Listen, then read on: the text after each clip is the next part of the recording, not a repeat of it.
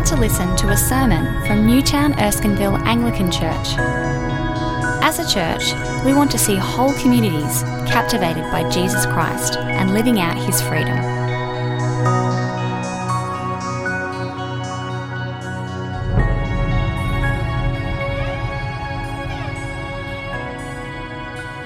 Hello, we're going to first read Acts chapter 15, so I'll let you turn to that. Some men came down from Judea to Antioch and were teaching the brothers, "Unless you are circumcised according to the custom taught by Moses, you cannot be saved." This brought Paul and Barnabas into sharp dispute and debate with them. So Paul and Barnabas were appointed, along with some other believers, to go up to Jerusalem and see the apostles and elders about this question. The church sent them on their way, and they travelled through Phoenicia and Samaria, and they told how the Gentiles had been converted. This news made all the brothers very glad. When they came to Jerusalem, they were welcomed by the church and the apostles and elders, to whom they reported everything God had done through them. Then some of the believers who belonged to the party of the Pharisees stood up and said, "The Gentiles must be circumcised and required to obey the law of Moses." The apostles and elders met to consider this question. After much discussion, Peter got up and addressed them. "Brothers, you know that some time ago God made a choice among you that the Gentiles might hear from my lips the message of the gospel and believe. God, who knows the heart, showed that he accepted them by giving the Holy Spirit to them, just as he did to us.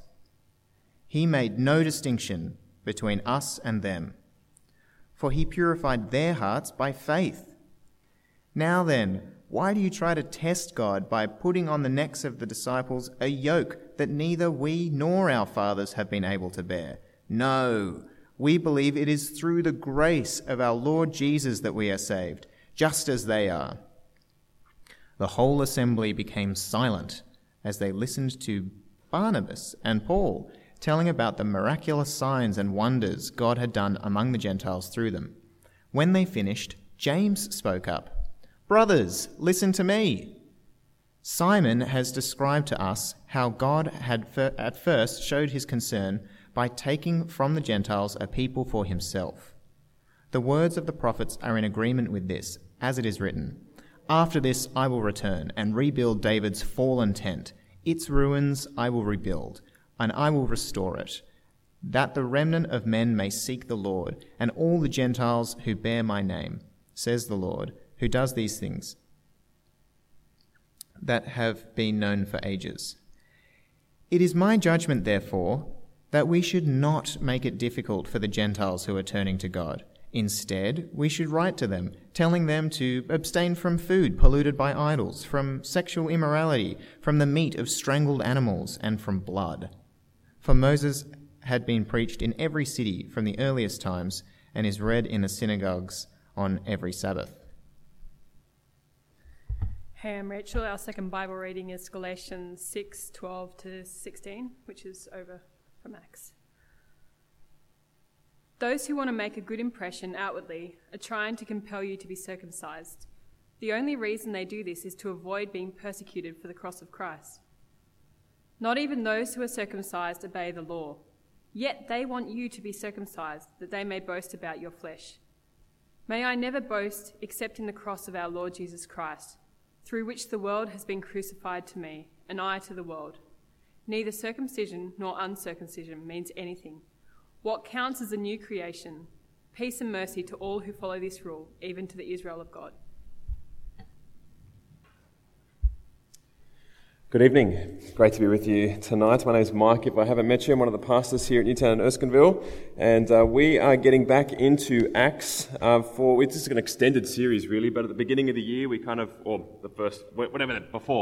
were looking at that first part of Acts and kind of how the church kind of was birthed through the Holy Spirit being poured out, through persecution, through Paul's missionary journeys, And we've had Mission Week, and we're sort of getting back into the second half of Acts, and we're really looking at kind of how the victory of Christ, how his death and resurrection and ascension to the right hand of the Father, how that kind of flows out from 2,000 years ago into now, but also how it was met with the challenges of persecution, of culture clash, of politics in the early church, and even now, how kind of the victory of Christ creates challenges in all kinds of ways. And we've got to work out how that looks in 2018 as well. And today we're kind of going to dig into the topic of grace, and I don't think there's ever going to be a point where we master grace. I think that's kind of how God designed it.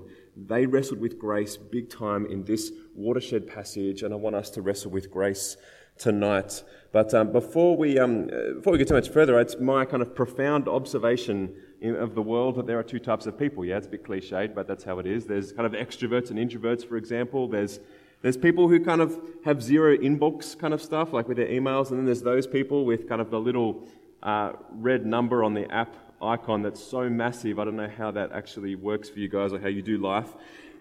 On Facebook, I saw this week an engineering lecturer walk into class, and on his t-shirt it's like there are two types of people in the world. One, those that can extrapolate incomplete data sets. And that's the end of the t-shirt. And someone puts up their hand, "Sir, what's the second type of person?" I guess there's two types of people, right? If that sinks in. As we head towards this passage, I'm reflecting on the two types of people that I've had conversations with through Mission Week and prior. During Mission Week, this guy comes up to me and he goes, "Can I tell you what I hate about the church?" You would say, "Yeah, sure," wouldn't you? So I say, yeah, okay, tell me. "I hate the rules of religion." I was like, okay, I get you, let's talk about that. He hated the rules of religion.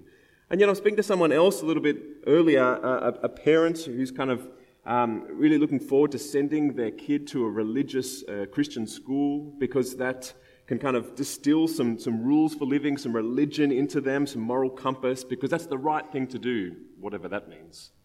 So on one side we've got sort of irreligious, hate religion, hate rules. Other person kind of actually craving those things, perhaps for their children. Reminds me of a story that Jesus tells to a crowd of two types of people, of two sons even. The younger son says to the father in the story, you might know it well, "I wish you were dead. I wish I could have the inheritance that I get when you die so that I can live my life with all the freedoms I want, because I hate rules and religion. I want freedom." And then there's the older son in the story who loves kind of complying to the rules of kind of how the family works, and he thinks he's doing really well by them, and so he's got the father's approval, so he thinks, and with that kind of system of living for him, he can look down on his brother and say, "What a jerk." Jesus says both the sons are lost. Jesus likes doing that, doesn't he? He takes people's trapped questions and he just breaks out of it and creates a whole new category. And I think that's what grace does, right?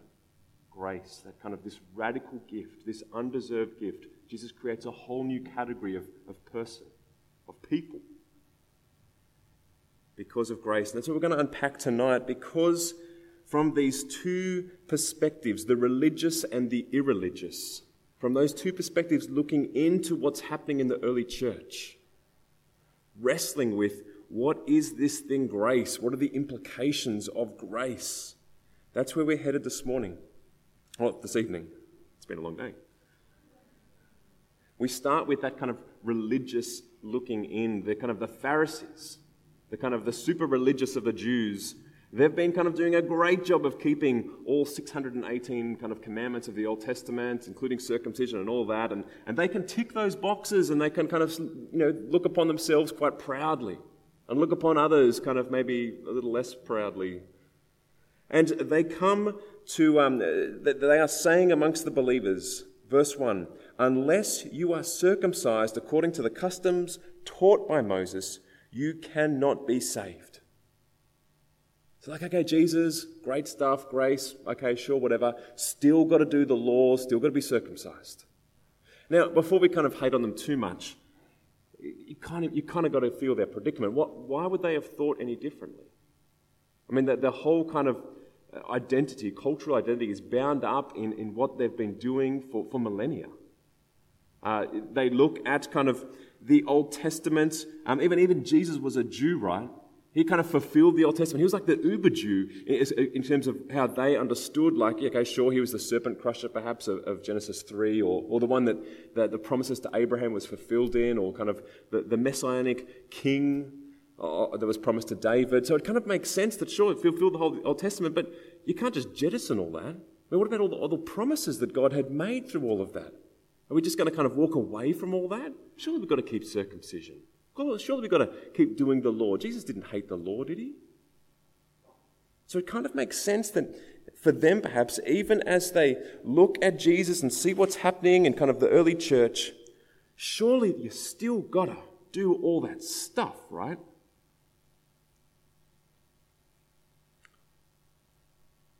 I guess with religion, you often sort of got to say, do what we do if you want to be part of us. And the Pharisees are kind of putting out those markers to say, look, we are God's people. We think we are. And if you want to be part of us, you've got to do what we do. And circumcision's a pretty important part of kind of our tradition and kind of what it means to be God's people. Has always been that way, will always be that way. And we've got to protect those boundaries. But when Paul and Barnabas speak of the Gentiles being saved, being converted, because they believed, not because they demonstrated obedience to the law, not because they were circumcised, but because of the gift of grace, people were both amazed and it caused quite a stir. What does this mean? What is happening? Something's changing. We don't like change, do we? I kind of get the no, I didn't get this word right this morning either. I kind of get the ridiculousness of grace. As I'm teaching scripture this week, we're talking about the 10 plagues, and I'm trying to make it kind of fun and interactive. It's pretty heavy, right? But, I said to the kids, I got year 3 and 4, I said at any point, Pharaoh, if you're familiar with the story, Pharaoh could have said, all right, God, I'm sorry, let's do it your way. But he didn't, and God's judgment kept coming. And at each point, there was an opportunity for Pharaoh to say, okay, I've had enough. And he kind of did that, but kept flip-flopping. And I said to the kids, do you know, because of Jesus, then I went through the whole Passover thing, because of Jesus, at any point in your life, no matter what you have done, you can say sorry, and there's no judgment, but a gift of grace. Salvation just gifted to you. And their little heads went, really? It's just like that? You can just be saved like that? And as they kind of contemplated that, the next kind of second they're like, sorry, Jesus. And they're kind of, they're having fun with it, I suppose. But maybe they cheapened it a little bit to think you could just keep walking through life and not change anything and just shoot up a little thank you, sorry kind of prayer. But the thing is grace is ridiculous. It doesn't make any sense. So of course the Pharisees are having a head explosion as they try and make sense of everything they knew about living for God and what God is doing in the outpouring of his Spirit. And this issue for Paul is so central that he gives up, he just pauses his kind of mission journeys. Like he's been based in Antioch where he's doing his missional journey thing, and he kind of comes down to Jerusalem to meet with the council. And that's a big thing, because Paul could have just said, actually, I'm doing some really good stuff and I'm seeing people saved all over the place. How about we just let the Pharisees have their little thing over in the corner and I'll just keep doing my missional stuff and I'll still be a superstar? Paul didn't really think like that, but he could have done. Instead, he's concerned for gospel unity. He's concerned for the very message of the gospel, the foundation of the gospel. And while the Pharisees say, you need to be circumcised and keep the Old Testament law to be saved, he's saying, absolutely not. You are saved by grace and grace alone. So he spends time with the council to share what's been happening. This council is like the first kind of council of its kind in the early church. Throughout early church and church history, there's been a number of councils where authorities of the church have met together to wrestle with a heresy or an ambiguity that they might cut to the truth of the gospel and the implications of that. And that's what's happening here. As they wrestle with this contentious issue of what is the basis of salvation, they meet together to make sense of the gospel and to clarify the gospel, and Paul wants in all the way. And it's the Pharisees who first bring their case about salvation through the law, and Peter and James are forced to reflect on all that Paul shares. And Paul's just kind of like, we didn't expect this in a way, but we're just following the Spirit's leading here. They're sharing stories of how the Spirit just anointed people in amazing manifestations, in miracles, in tongues of fire. Just following the Spirit's leading. They were saved. That's what was going on. And Peter's the first to stand up and speak to the council and reflecting on these things. And he says, look with me in verse 7.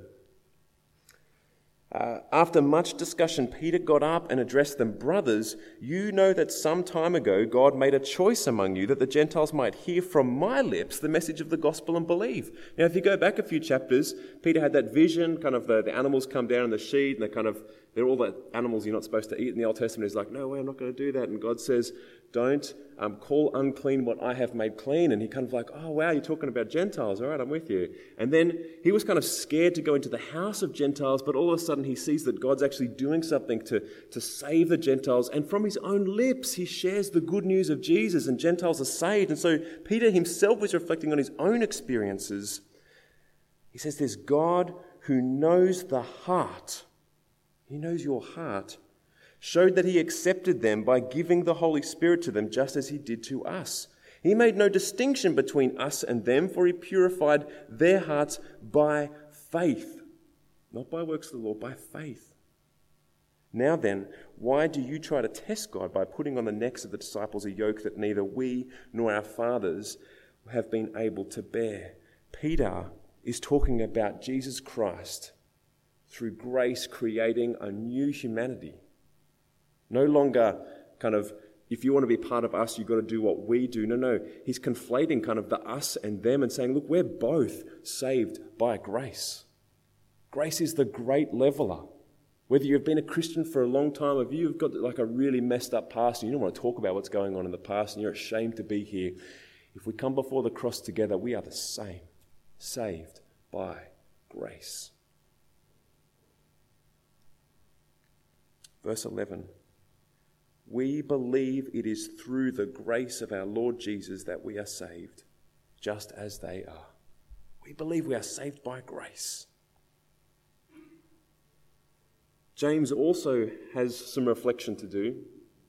James was the brother of Jesus, didn't believe Jesus was the Messiah, and kind of family dinners would have been a bit awkward back in the day where kind of Jesus is like the Messiah and he's like, I don't believe what you're talking about, bro.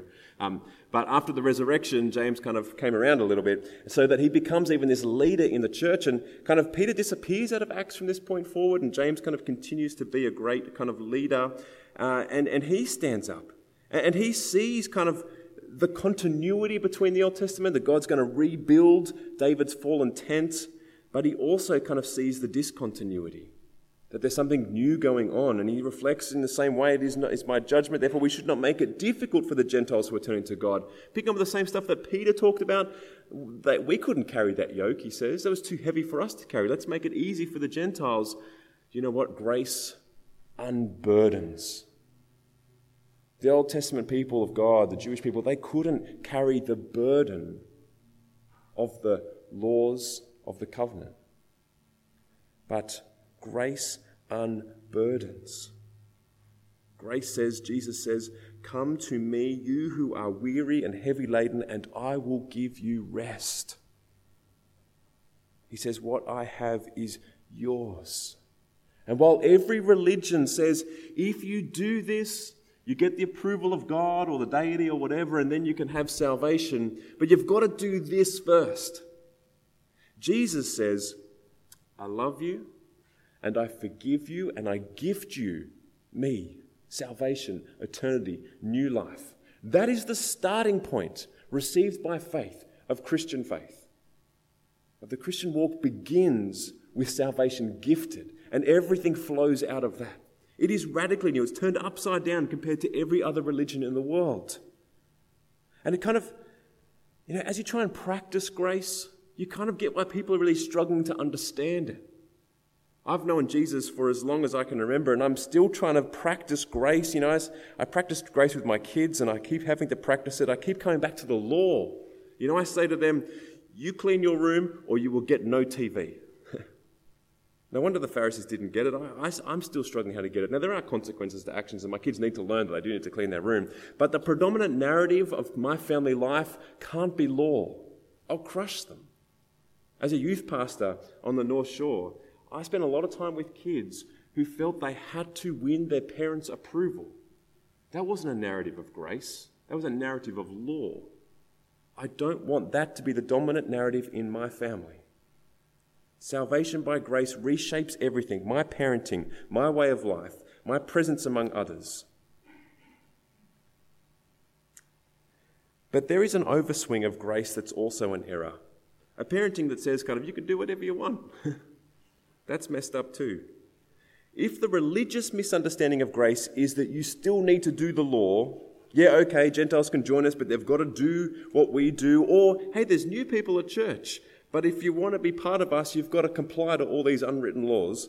That's the misunderstanding of grace from a religious point of view. There's also a misunderstanding of grace from an irreligious point of view, which kind of says, okay, they're in, you can now do whatever you want. Free tickets to heaven, free ride, whatever you want. And while Paul rails against the first error, the religious misunderstanding, James in his speech seems to start pushing against the other misunderstanding, that grace will just be a free ticket, and it doesn't matter what you do from this point. See what I'm trying to do here? I'm trying to understand what the implications of grace are. It's not law, it's not grace plus law, but it's also not this kind of free ride either. It's something new, it's something different. It turns life upside down. James finishes his talk by saying, okay, so we shouldn't burden the Gentiles coming to faith, but it's my judgment, pick up with me here in verse 20, instead we should write to them, telling them to abstain from food polluted to idols, by idols, from sexual immorality, from meat of strangled animals, and from blood. It's kind of weird, yeah? Like maybe if James said, okay, they've just got to keep the 10 Commandments. That would have made sense perhaps and been simple enough. Or maybe if he just said, okay, they've just got to love God and love neighbour. Let's fly with that. We'd be okay, that makes perfect sense too. But he's gone with the strangled meat option, and that doesn't make a lot of sense to us. What is James doing? Is he banging on a bit of religion at the end? Because this kind of sounds like a bit bait and switch, a bit kind of added religion on the side, kind of like, okay, you can come in by grace, everyone's welcome, but there's actually these secret rules going on here. What is he doing? Okay, I think there's two layers to this. We're going to just spend kind of a few minutes just unpacking what James is doing here. I think there's two layers. The first layer is a kind of highly contextual layer. And I can say that because Paul will say elsewhere, what is an idol? If there is one true and living God, an idol is nothing, and a food sacrifice to an idol also means nothing.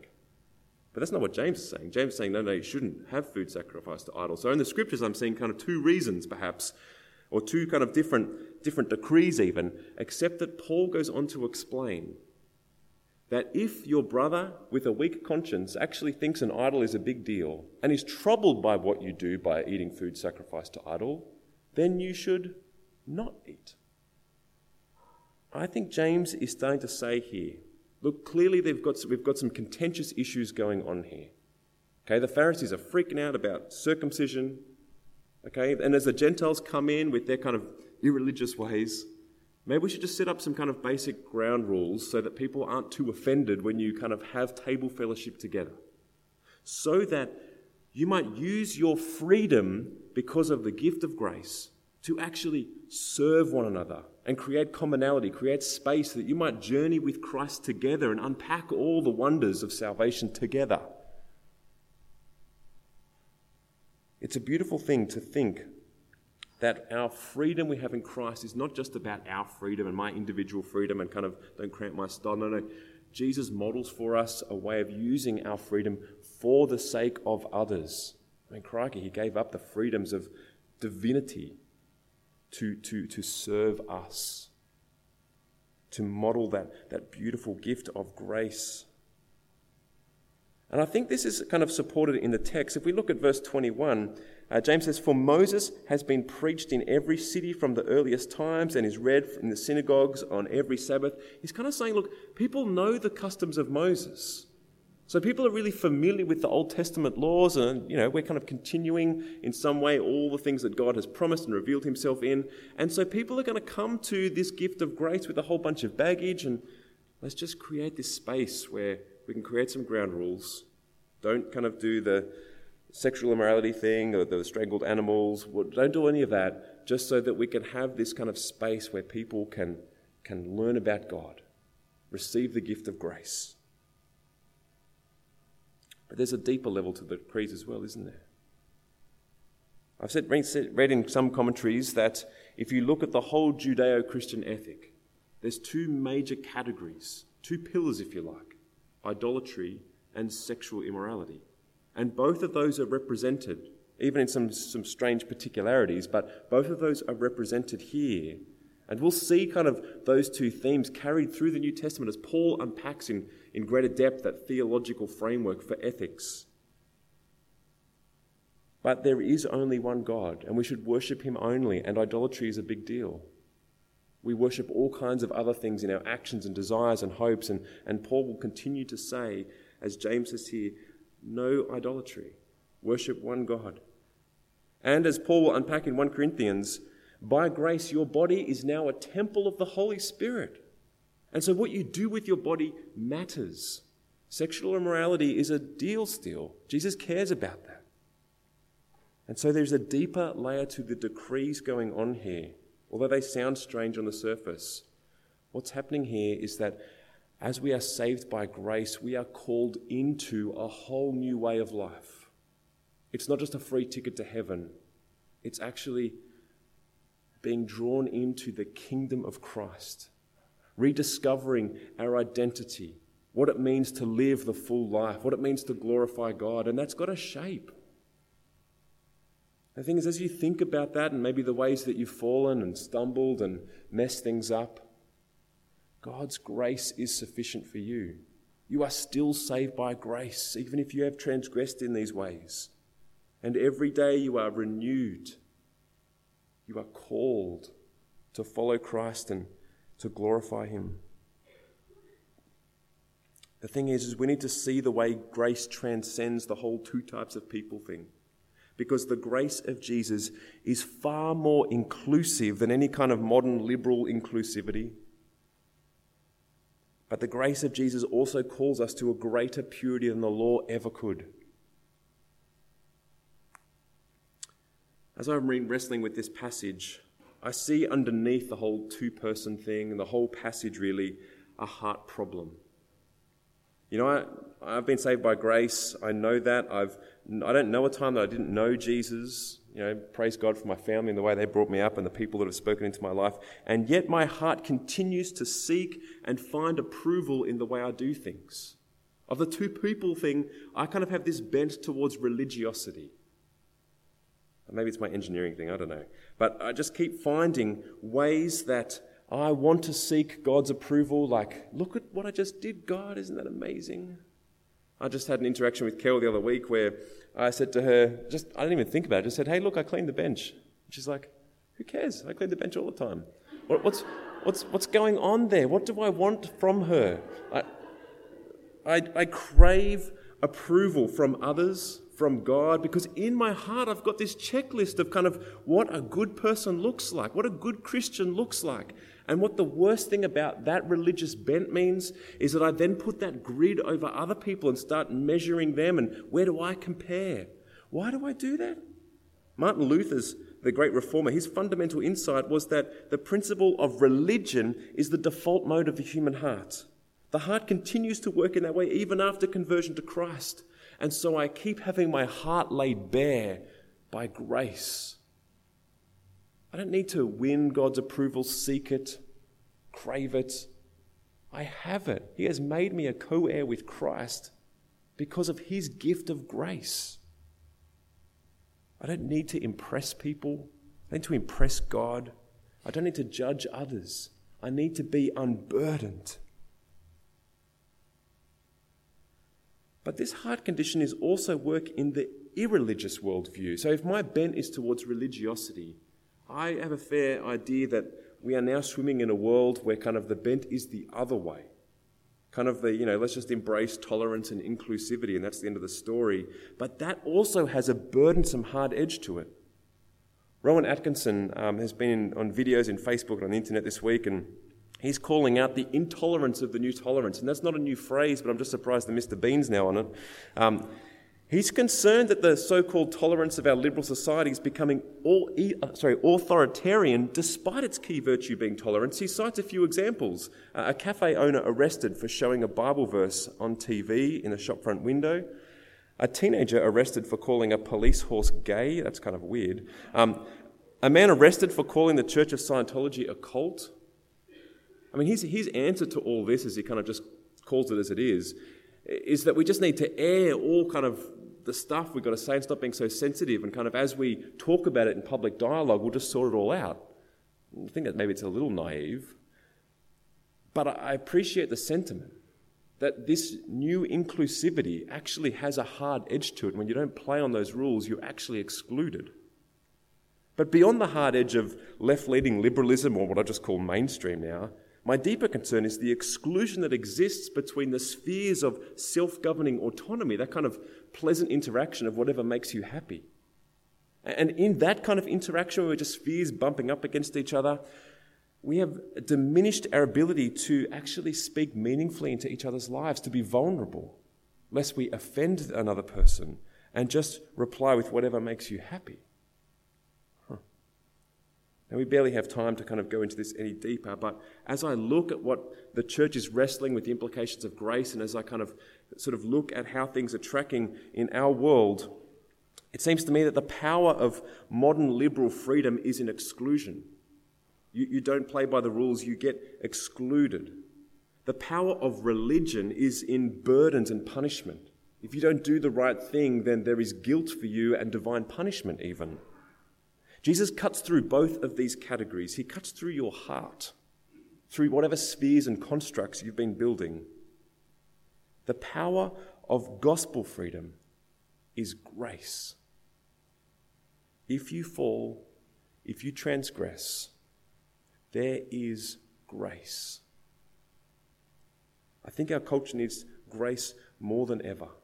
I disagree with you. I'm insulted by you, and I'm still going to love you. And I don't think the resources for that kind of grace comes in the humanism dream. I think the resources for that kind of grace can only come in the cross of Christ. I know that because I not only insulted God, but I deserved his judgment, and yet Christ died for me. When Peter says in verse 8, God knows the heart, Peter knows that. He denied Christ 3 times. He's flipped and flopped all over the place, and yet Christ still loves him. His grace is sufficient for him. Jesus cuts straight through our need for approval that we think we've won in our religious constructions. He cuts straight through our bubble of self-defined freedom with all its buried guilt and shame. He knows it all and went to the cross for us.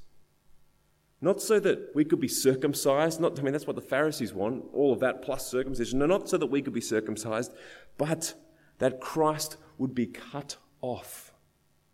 For the cross of Christ is about Jesus being cut off from God's blessings for our sake.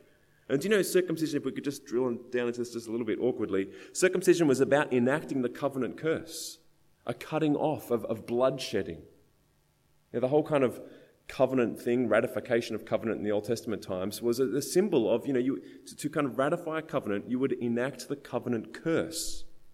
And in circumcision, you were basically saying, if we break the covenant, we will be cut off.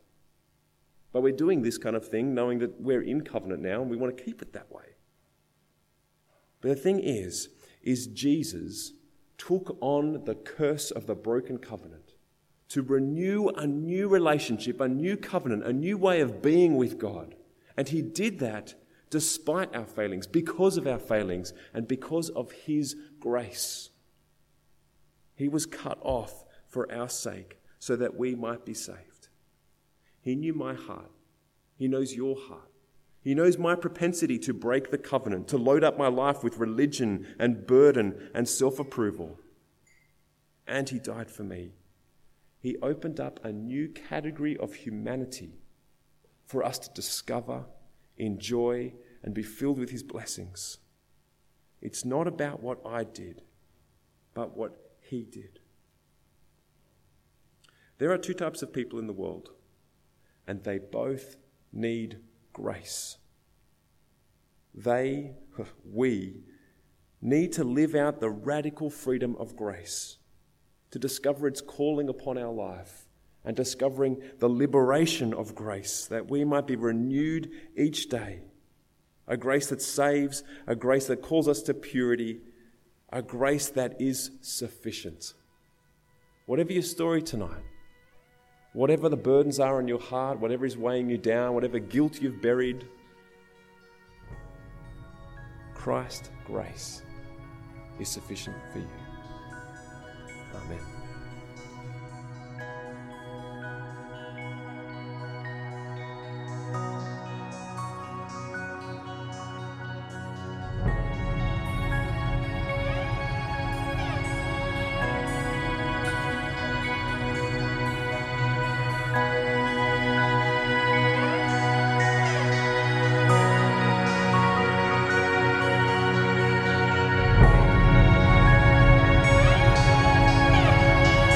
Thanks for listening to the Newtown Erskineville Anglican Church podcast.